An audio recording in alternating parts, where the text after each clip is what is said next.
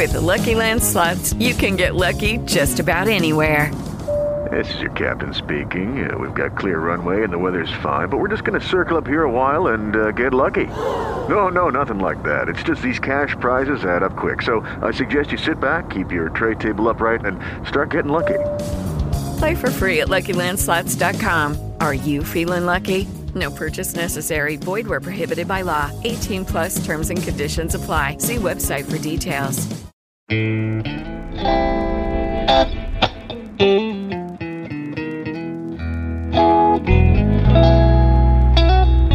NBI Studios, this is Truth and Justice, a crowdsourced investigation in real time. I'm Bob Roth.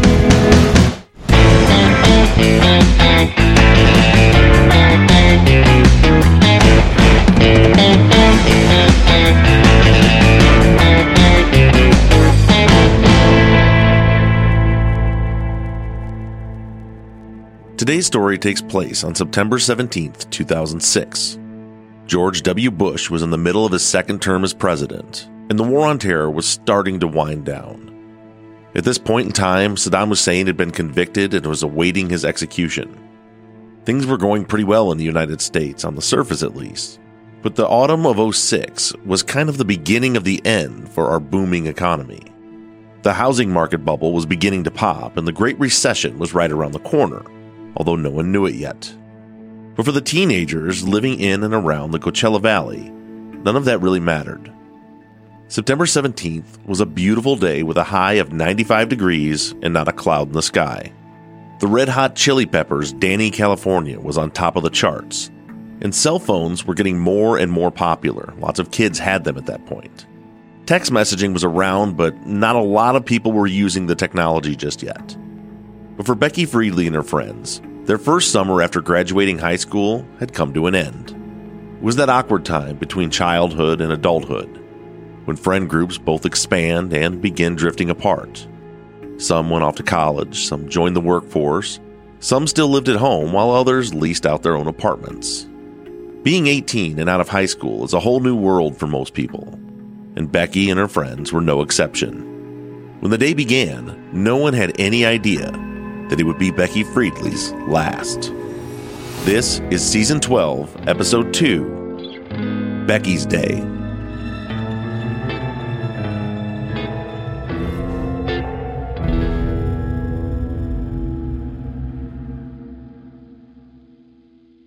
Texas Ranger James Holland is a legendary interrogator. They call him the serial killer whisperer. You can't hide those indications, and that's why yesterday I knew that you did it.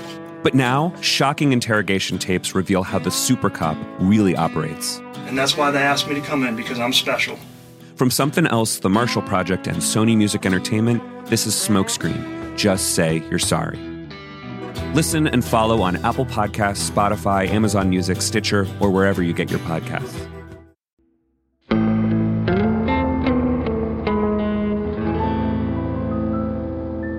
One of the complexities of this case is the number of victims. With 3 victims, it's extremely difficult to ascertain who was the intended target and who was collateral damage. Did the offenders come to kill Vicky or John, or both of them?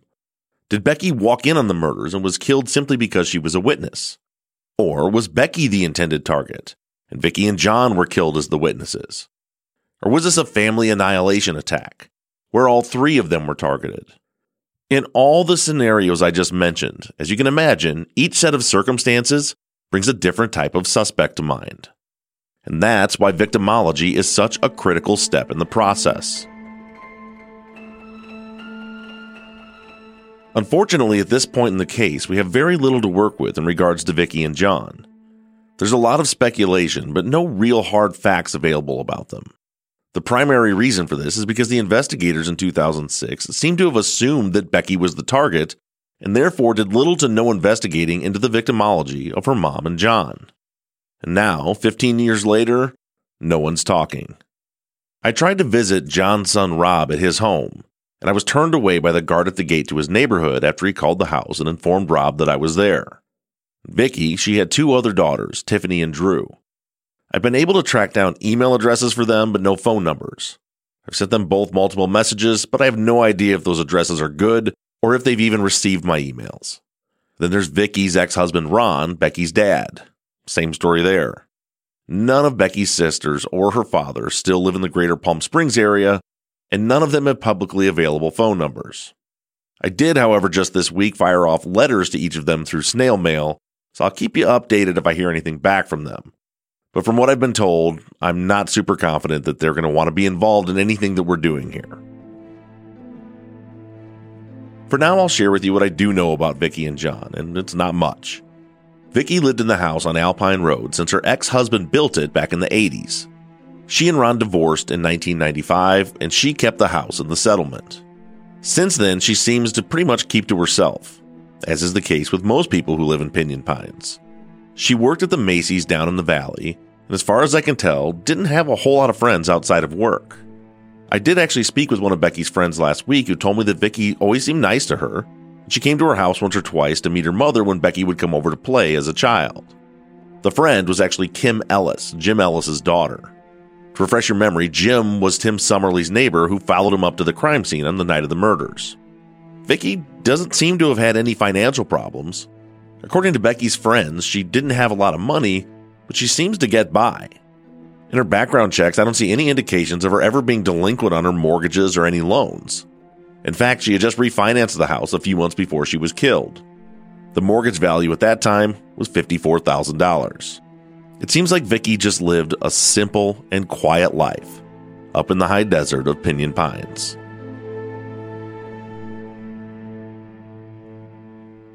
John moved in with Vicky in the late 90s. He was divorced and he did have some money problems. His records indicate that he had several tax liens amounting to around $15,000 when he died.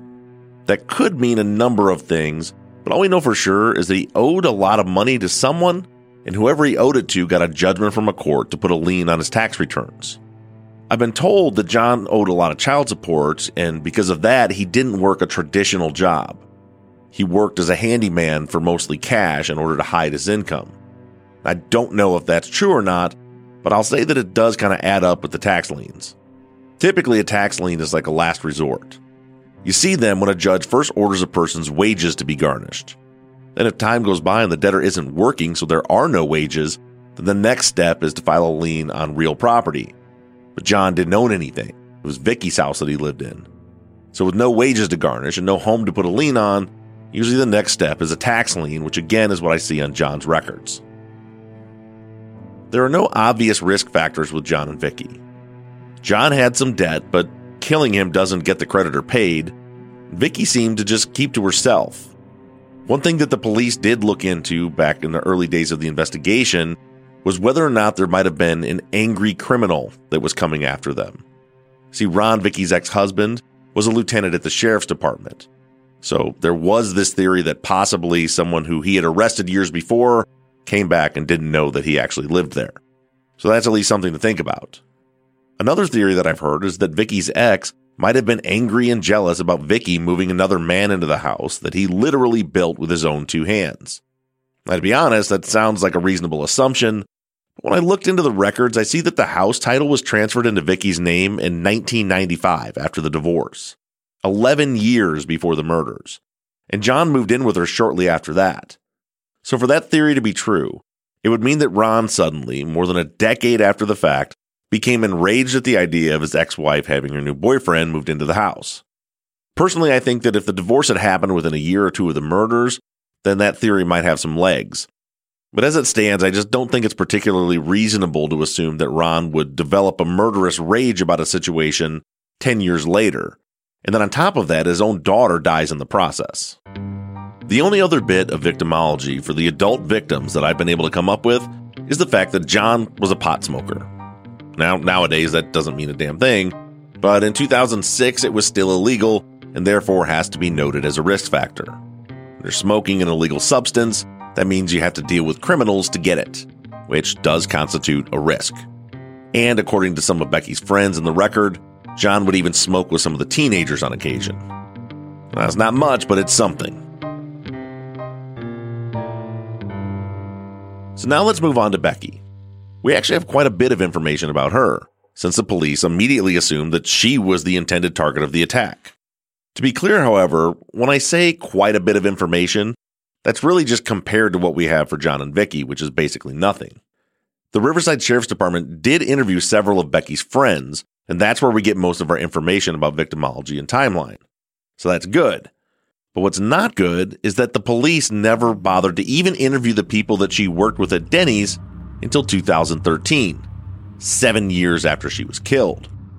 And after you hear some of what's coming up next, you realize how big of a miss that was. But we'll get to that in just a bit. Anytime I begin an investigation, the early stages feel like following a trail of breadcrumbs. Find one person, that person will lead me to someone else, and so on and so forth. In this case, my trail to finding out more about Becky began with Carissa Farley, who you heard from last week. She knew the kids in Pinyon Pines because she had kids of her own. That's how she knew Becky, and she also knows one of Becky's friends, Kim Ellis, who I mentioned earlier. Carissa was nice enough to pass Kim's phone number on to me, and the breadcrumbs began to fall into place.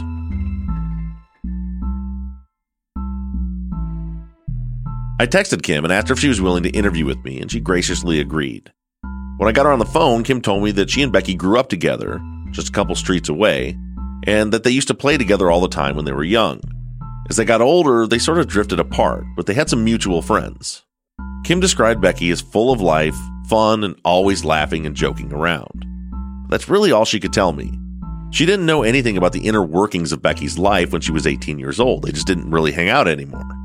But she did tell me that she could put me into contact with one of Becky's best friends at the time of her murder, Janelle Picard.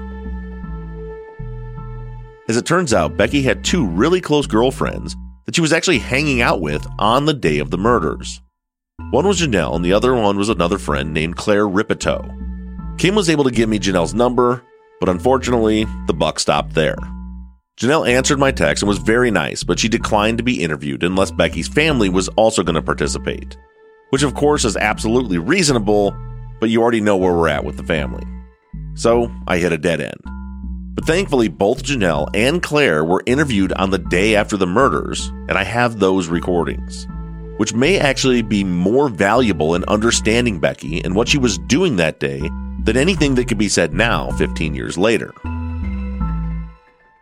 Hey guys, it is Ryan. I'm not sure if you know this about me, but I'm a bit of a fun fanatic when I can. I like to work, but I like fun too. It's a thing. And now the truth is out there. I can tell you about my favorite place to have fun. Chumba Casino. They have hundreds of social casino style games to choose from with new games released each week. You can play for free anytime, anywhere. And each day brings a new chance to collect daily bonuses. So join me in the fun. Sign up now at ChumbaCasino.com. No purchase necessary. VGW Group. Void where prohibited by law. See terms and conditions. 18+. With the Lucky Land Slots, you can get lucky just about anywhere. This is your captain speaking. We've got clear runway and the weather's fine, but we're just going to circle up here a while and get lucky. No, nothing like that. It's just these cash prizes add up quick. So I suggest you sit back, keep your tray table upright, and start getting lucky. Play for free at LuckyLandSlots.com. Are you feeling lucky? No purchase necessary. Void where prohibited by law. 18+ terms and conditions apply. See website for details.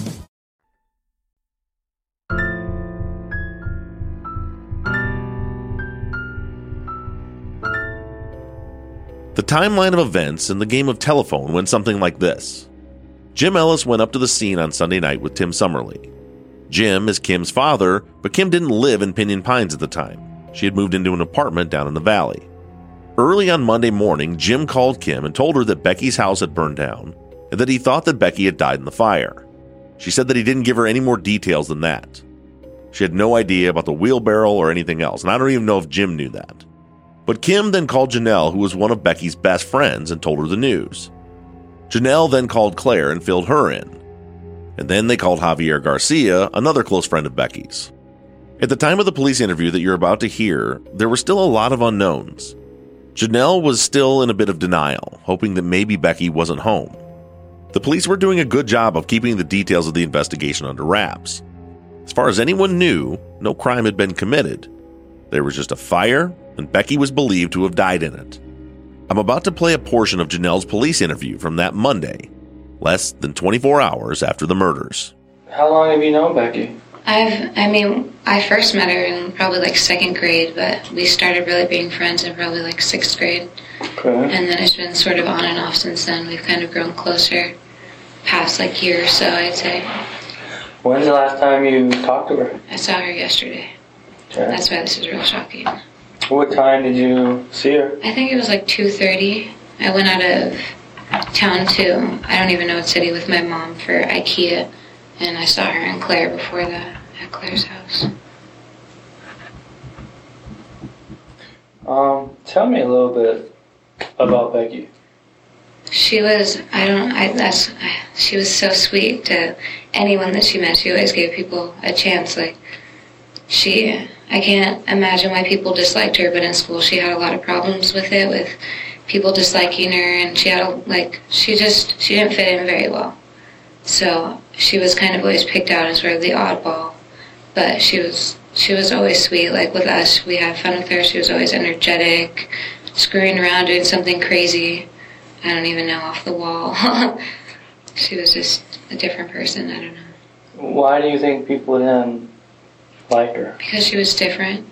Because she didn't fit into the profile that kids have to fit in high school. There's so much, stereotyping in what you are, and she didn't have a lot of money, so her family didn't, act like they were real ritzy or anything. It was just more like low down, kind of low key people. They didn't cause drama. I don't know. People just picked her out to dislike. I can't really explain it. Okay. I don't know. Other than money, how else was she different? Her attitude was more outgoing, more outspoken than most people. She wasn't afraid of anything. She didn't care. She talked back. She was very confident, I think, in herself, but people really tore her apart because of that, because they were probably, jealous in what I see. But I don't know. Okay. She was easygoing. She didn't... You ever been to her house? I have a couple times, yeah. Okay. Who does she live with? Her mom and her stepdad, I believe. Okay. How's her family life going, her relationship with her mom and stepdad? I think it was going well, I don't know for sure, because sometimes she was able to manipulate the truth, and we'd all hear different versions of her story, so she could have fibbed a little bit to all of us, so we don't really know. As far as we know, things were good. Okay. Or as far as I know. So she didn't talk negatively about her mom or stepdad? No. I think she may have been, almost depressed, sort of. She could have had something mentally different going on, but I don't really know. I always understand that she was probably upset about a lot of things because she'd gone through a hard childhood, from what I knew. I don't know any specifics, but I don't think she was necessarily always 100% happy, but I think she was trying to make the best of it. But I don't think she disliked them now. Did she have a current relationship with her dad? I think she was doing good with him, because I think she moved away for a little bit to go live with him. That's what I knew about it, and she was living with him and her stepmom. And I think that things had been going better, but that's just from what she told me. I didn't really know. So much of some things that I heard, I didn't know what to believe or not. Does she work or anything? She worked at Denny's. How was that going for her? I don't know. I think she was kind of unhappy with it. I don't think she wanted to stay there. But I think it was like everything else. She's trying to make the best of the situation. Does she work a lot? I don't think so much anymore since she started going back to school. But before, it was probably 4 or 5 days or nights, graveyard shift. Where is she going to school at? COD. Does she have any boyfriends? The last boyfriend she had, I think they just broke up a little while ago. His name is Jacob. I don't know his last name. Okay. But the guy that went up to the mountains, I don't know if you were up there, our friend Javi, that gave out our phone numbers, that's his cousin, so you'd be able to get a hold of Jacob through him. What can you tell me about Jacob? He was awesome. He was really laid back, cool. We always just used to go and hang out and watch TV at his house. From what I know, they weren't dating very long. I'd only been to his house 4 times or so. But they broke up recently. Why? I think it was her decision. She didn't really feel that they were connecting. It was just they needed to go in different paths. How serious was their relationship? I don't think it was very serious. I don't think they were in love. If that's how you take it, I think they were just kind of experimenting around, and it didn't work out. How old is Jacob? I don't know. To be honest, he was probably like 21, 22. Yeah. Did he work or anything? Yeah, I think he works at Time Warner Cable.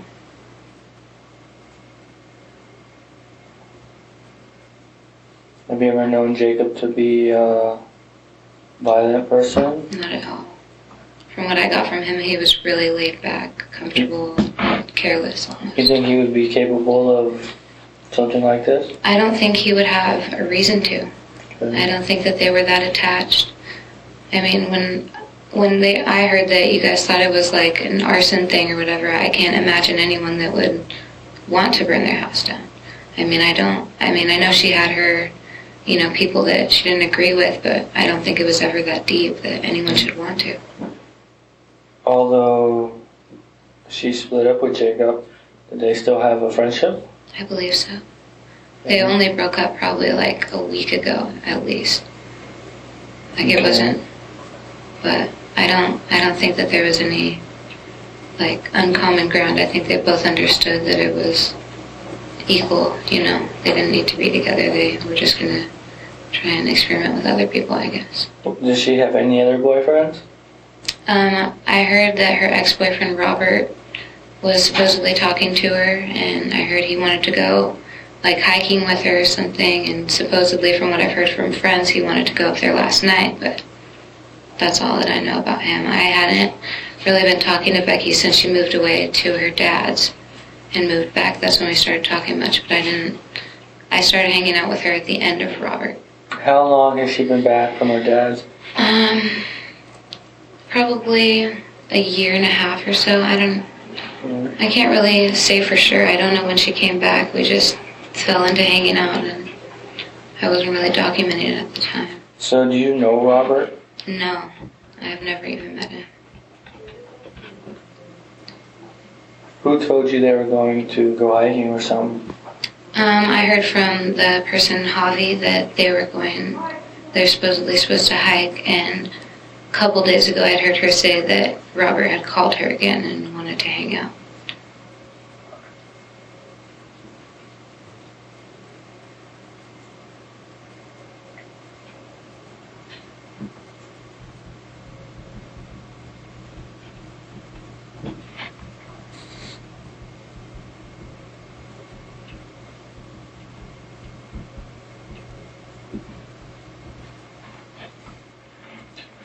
Was Becky, was she a party girl or anything? I wouldn't say party girl. She didn't go out all the time or anything. She wasn't crazy like some of the kids out here.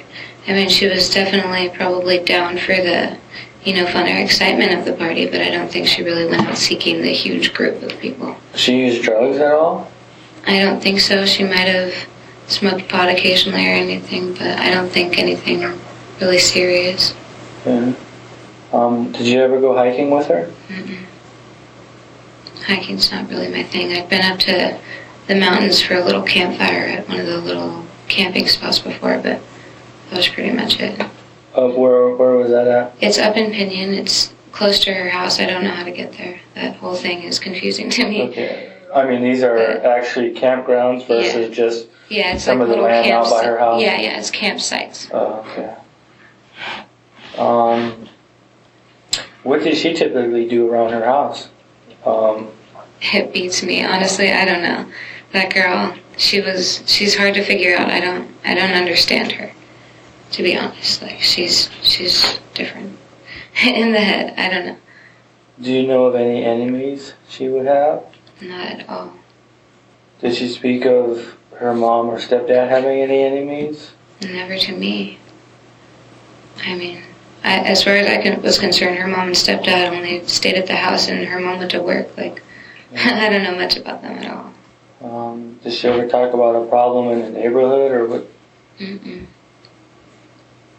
Any idea why or who could be involved with this? Not at all. It's completely mind-boggling to me. Like, I have no idea what anyone would if it, like, I don't know. If there's one person out there in the world that you think could be responsible, do you know who that person would be? It could possibly have been Becky for all I know.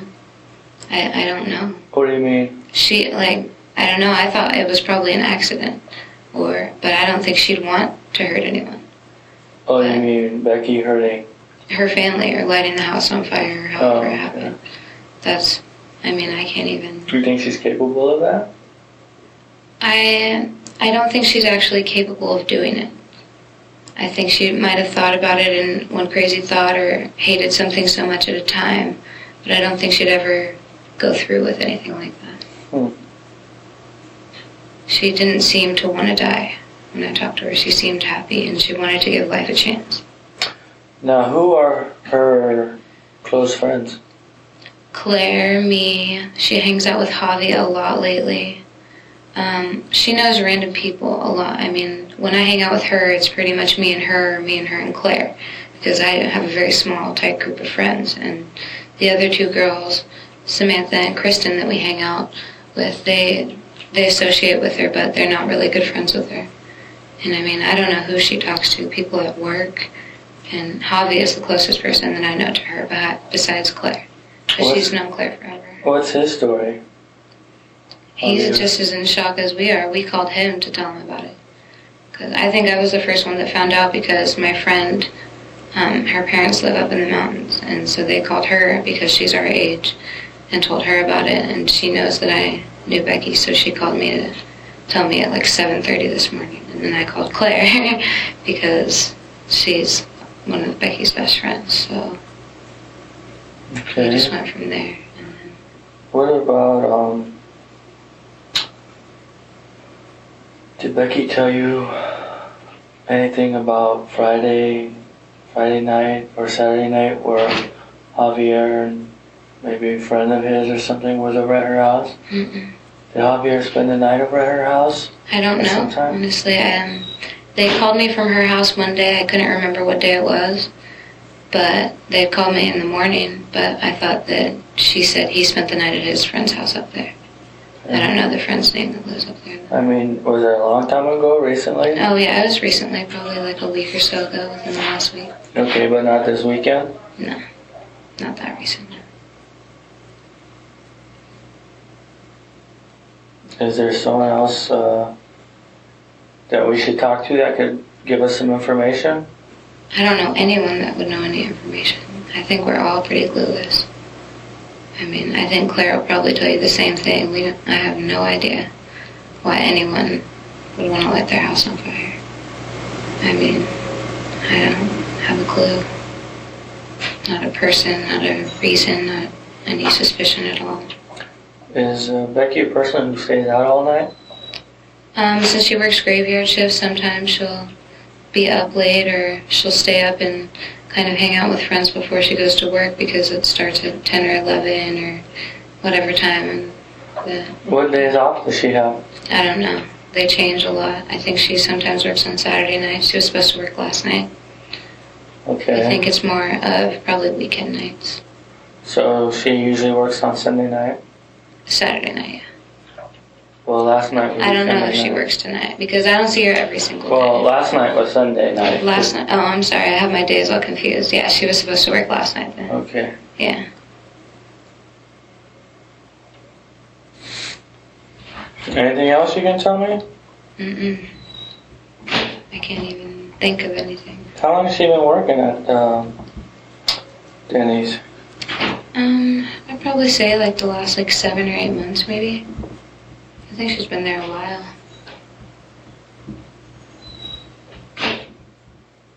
What's the deal with all those cars up there at their house? I have no idea. I know she drives the Scion, and that was her sister's car, but her sister is in Japan or something with the Army or Air Force. And the blue car, the Infiniti, used to be hers, but she gave that to her mom when she got her sister's car.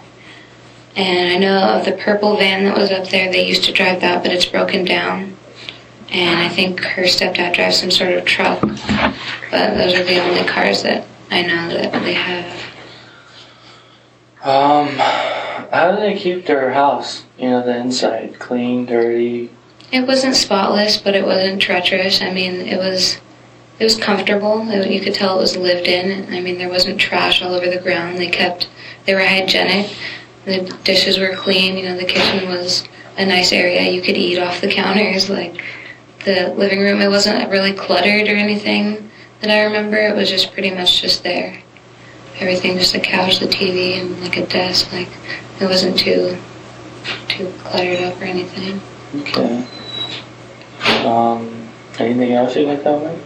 I don't have a clue. Okay. Did you have anything to do with this? Not at all. I'm in shock. I couldn't even find my way to Becky's house. If he gave me a compass, I know that it's on Alpine Drive because of the movie Dumb and Dumber. And that's all I could tell you. And that she lives up in Pinion. So how do you get there?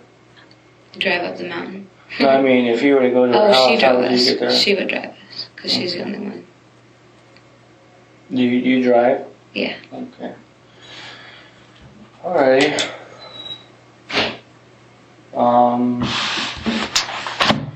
You didn't come with Claire, right? You guys just ended up being here at the same time? Yeah. So you last talked to Becky yesterday afternoon, Sunday? Mm-hmm. And you guys were hanging out at Claire's? Mm-hmm. What was the conversation? We were just hanging out. I was at the mall before that, and I bought Claire a little water fountain because she likes them. So I brought it over there to give it to her, and that's what we were doing, is just talking about, she put the water fountain together, and we were just kind of hanging out. There was no specific thing. And then I told them I was going to IKEA to get furniture with my mom. And she said that she was going to go home and then go to work. And I said bye.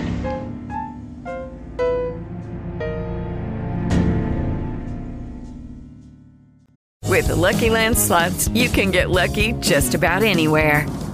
This is your captain speaking. We've got clear runway and the weather's fine, but we're just going to circle up here a while and get lucky. No, nothing like that. It's just these cash prizes add up quick. So I suggest you sit back, keep your tray table upright, and start getting lucky. Play for free at LuckyLandSlots.com. Are you feeling lucky? No purchase necessary. Void where prohibited by law. 18+ terms and conditions apply. See website for details.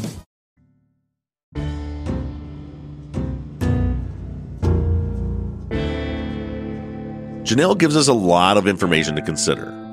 She tells us that Becky wasn't super popular in school, but also that she did have a circle of very close, good friends that loved her. We also learned that she tended to bend the truth on occasion, and that she might have smoked a little pot. And I'll give you a little spoiler here just to avoid some confusion. Becky's other friend Claire does later tell police that Becky was a regular pot smoker. She smoked every day. So we also learned that Becky has been dating a guy named Jacob, who she thinks is around 21 years old, and that Becky had broken up with him just very recently. Jacob is the cousin of Becky's very close friend, Javier. Then we find out that Becky's ex-boyfriend, Robert, had recently contacted her. Janelle says that she thinks it was around 2:30 p.m. when she saw Becky at Claire's house that day. She says they hung out, and then Becky told her that she was headed home, back up the mountain, and then going to work. This is our first real clue as to who the intended target was. If Becky was supposed to go to work that night, then that would mean that she wasn't supposed to be home at around 9:45 p.m. when Tim saw the fire. But then we have this twist, because Janelle says that Becky was planning to go hiking with her ex-boyfriend Robert that evening. But she didn't hear that from Becky herself. Remember, Becky just said she was going home and then going to work. She heard it from Javier. He told her that morning about the supposed hiking excursion.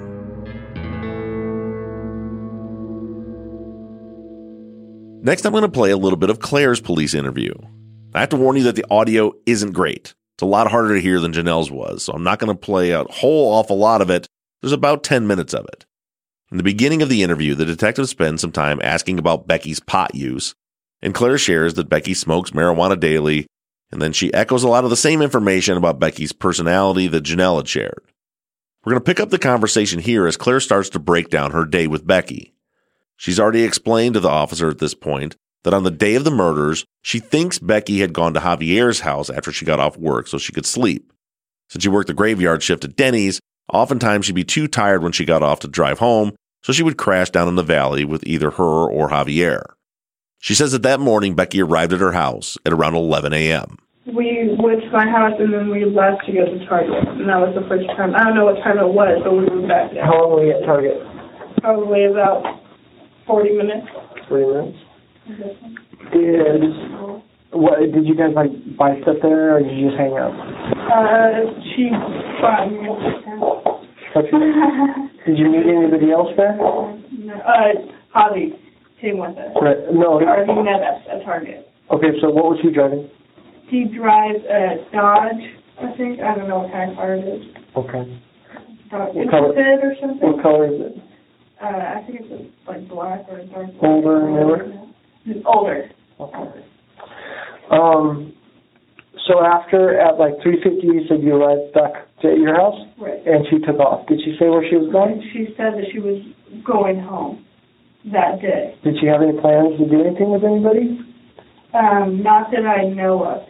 Javi says that she had plans that her ex-boyfriend, Robert, was going to go up there and go hiking with her. But she didn't tell me that at all. She just told me she was going home. Do you know her ex-boyfriend? Have you ever met him? I've met him. Robert, what's his last name? I don't know. She always had a boyfriend. Okay. So Robert's her ex-boyfriend. Do you know where he lives or how to contact him? He lives off of the Ball. And I could probably find out his last name, but I don't know. Do you have a phone number for him? No. It would be in her phone, though. It would be in her phone. Off to Duval in what city? Cathedral City. Did she have any other boyfriends? You said she always had one. Yeah. No, those are the two. She was with Robert for a while.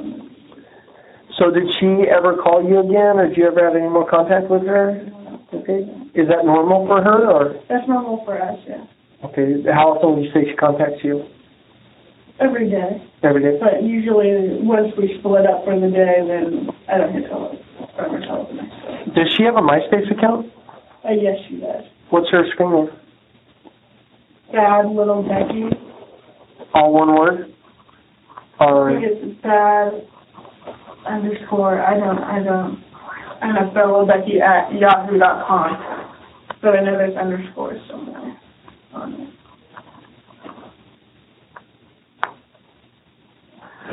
All right, and you have one? Yes. And? Little LILCICI 656 at yahoo.com. And she'll be online, so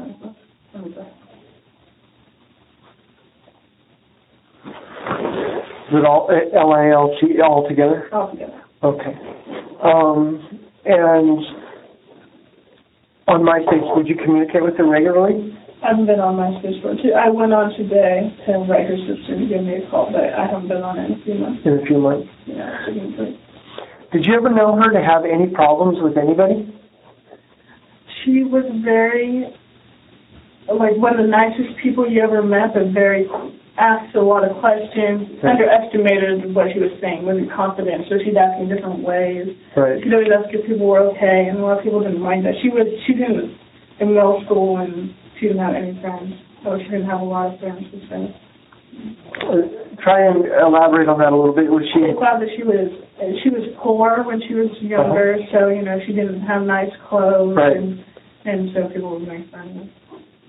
Was she inquisitive of people, is what you're saying, or nosy, or? No, she wasn't nosy, but she would always, what's wrong? Are you okay? She asked a lot she wanted to make sure that you were so comfortable. She cared about people so much. Nicest person you've ever met, but she wanted it a little too much. She would ask and say something and then say it in a different way, same thing, but just to make sure you understood. And you okay, I see. Get annoying for people.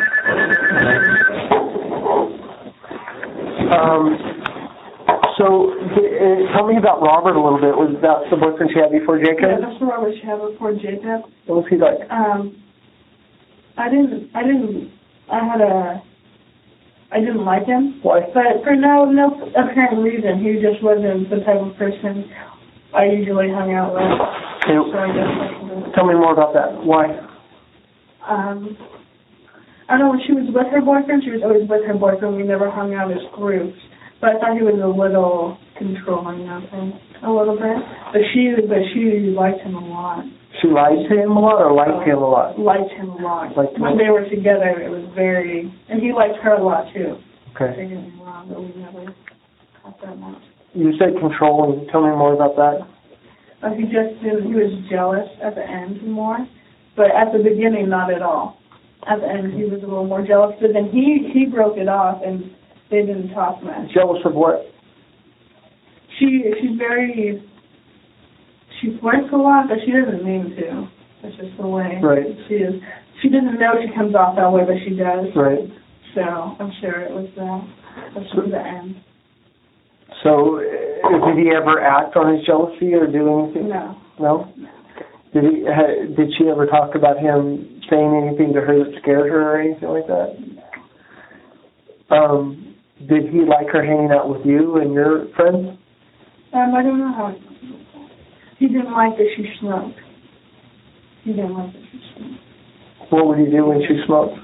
Well, she didn't tell him, but when he asked her about it again, she said she did, and he just said that he didn't want to fuck with her. Why did he break it off? I think because she smoked. Really? Yeah. And how long were they seeing each other? For a while. I think about it. Well, not a while, but for her, it was like a year.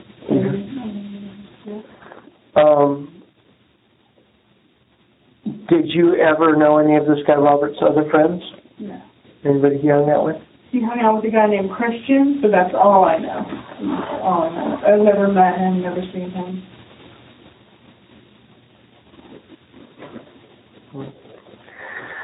Tell me a little bit more about Jacob. Jacob, he's a very nice guy. We would watch, he used to smoke, and he didn't at this time. He was taking a break, but me and Becky would always smoke, and we watched the TV show Weed. Okay. And that's the only time I was over there. Okay. He was always very nice, very inviting, and, comparatively, him to Robert, were they similar, or? Robert's more of the, American. Jacob's Puerto Rican, very laid back, and Robert's more of the all-American boy. Okay. So Jacob is a Hispanic or Puerto Rican? Mm-hmm. And Robert's, I assume, Caucasian? And did she ever have any other boyfriends or anything? Those were the only two that you know of? At that time. She went through, I can't even begin to name them all. Do you know anybody who'd want to do this too? No. I mean, a lot of people didn't like her, but not enough, just to keep their distance and hang out with her. But not so much. If you had to speculate what happened, what would you think? It depends I would think I would think that they all smoke at the house. Her stepfather smoked marijuana as well. Her mom did not. So I just figured when I heard of the fire that one of them was smoking in the house. Becky smoked, her mom smoked, her dad smoked, started a fire. Her mom was a very deep sleeper. Very hard to wake her up. Very hard to wake her up. Right. And I just figured she came home and she would go in there and try to save him. Do you think it's possible it's an accident? Yeah. Okay. If it wasn't an accident, if it turns out that it's not, then what would you think happened? I would have no. I wouldn't even begin. She ever talk to you about any problems in the family? She got in fights with her sister often, but... How about her mom? Did she get along with her mom okay? She got along well with her mom. The other sisters didn't. Did not get along with mom? Right. But she has 3 other sisters, and one was in Ecuador, one's in the Air Force, and one is a cop. Did she get along with her other sisters? Yes. Yes. She get along with her dad? Yes. Yes. Did the boyfriend and mom get along? Yes. They did? Mm-hmm. Were there ever any problems or arguments, or no. Were there any weapons? Very accepting people. Very accepting. Were there any weapons in the house that you know of? Nothing like that. But it would seem that John was a kind of guy that would seem to have weapons in the house. I believe he'd go hunting or something like that.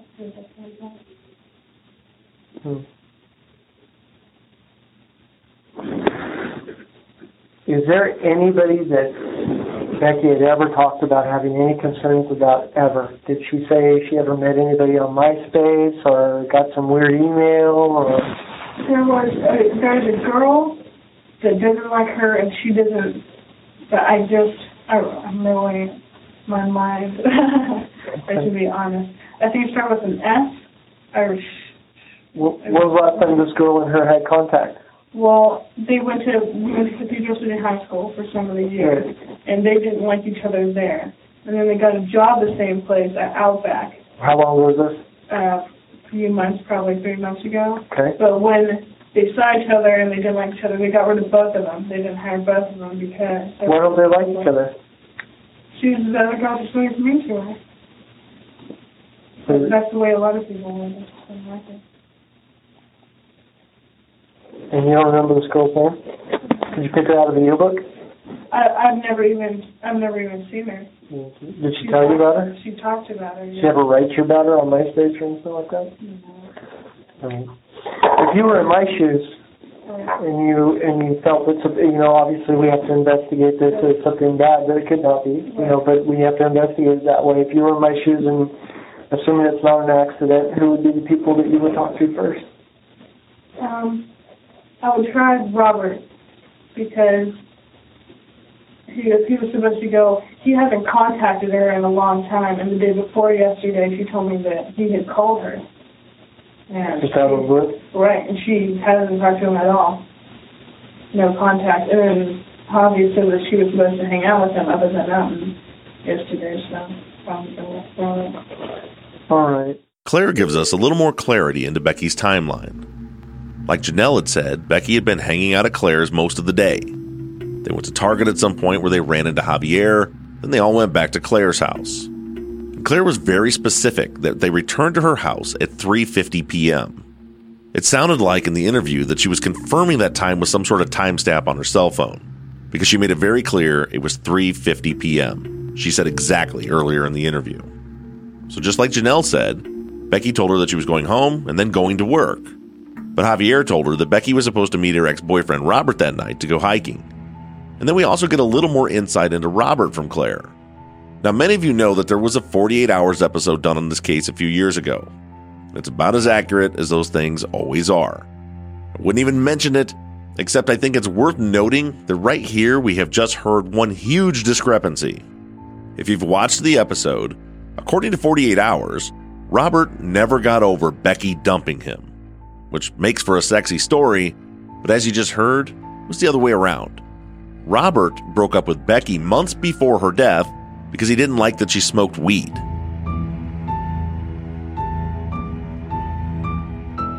So this is what we know about Becky's timeline. Sometime after 3:50 p.m., so let's say around 4 o'clock, she leaves Claire's house. Janelle and Javier are also there, and she tells them that she's going to go home and get cleaned up, and then she's going to work at Denny's. From Claire's house, driving normally, it would take about 45 minutes or so to get to Becky's, possibly even up to an hour depending on traffic. So it's safe to assume that she was home definitely by 5 p.m. We know that it was completely dark outside by 7:30 p.m. Now, I've been up that hill at the crime scene on a moonless night, and it's a scary place. The darkness up there is thick. So I'm going to assume that if there was supposed to be a hiking trip, it would have been done and over with by the time it got dark. But what about work? Becky told all of her friends that she was supposed to go to work that night. And luckily for us, 7 years after the murder, police finally decided that it might be important to interview the Denny's manager from that night.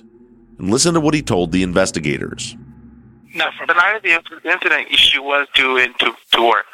Okay. She was due into work. Before she gets to work, she calls me. I remember now. She calls me and says, Eddie, because they call me Eddie. My middle name is Edward. Eddie, you know what? I forgot my shirt. I'm driving up back the hill to get my shirt. Okay. And that was the night. That's fine. That was the night. That was the night of, I guess, the incident. Okay. The day of, okay. Because she was supposed to work what time? She was supposed to be there. It was a graveyard, so I know she was probably going to be there like at 8 or 9. 8 or 9, okay. In the evening, okay. Eddie confirms what Jadelle and Claire told police. Becky was supposed to be at work that night. 7 years later, Eddie can't remember the time that her shift began. He says it was either 8 p.m. or 9 p.m., or later in the interview, he even says it could have been as late as 11 p.m. But the start time isn't the most important part of what you just heard him say. Whether it was 8 or 9 or even 11, which I think is actually impossible, Becky had already started driving to work that night.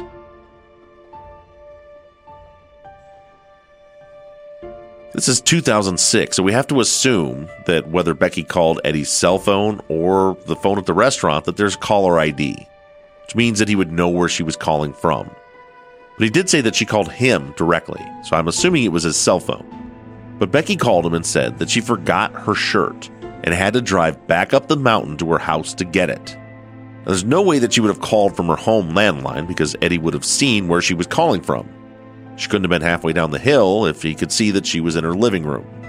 She had to have called from her cell phone, and there's no cell service in Pinyon Pines. Or at least there wasn't any in 2006. Now you can get a very weak signal on a clear day, but back then it was nothing. In 2006, you couldn't get a cell signal until you made it about 2/3 of the way down Highway 74 towards the valley. So, sometime after it was dark outside, Becky got in her car and drove at least 2/3 of the way down into the valley before she realized she'd left her work shirt at home. She turned around and went back. Eddie expected her to be a little late because of the return trip. She never made it to Denny's that night.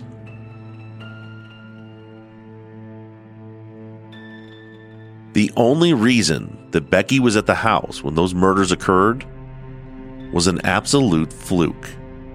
She was only there because she forgot her shirt.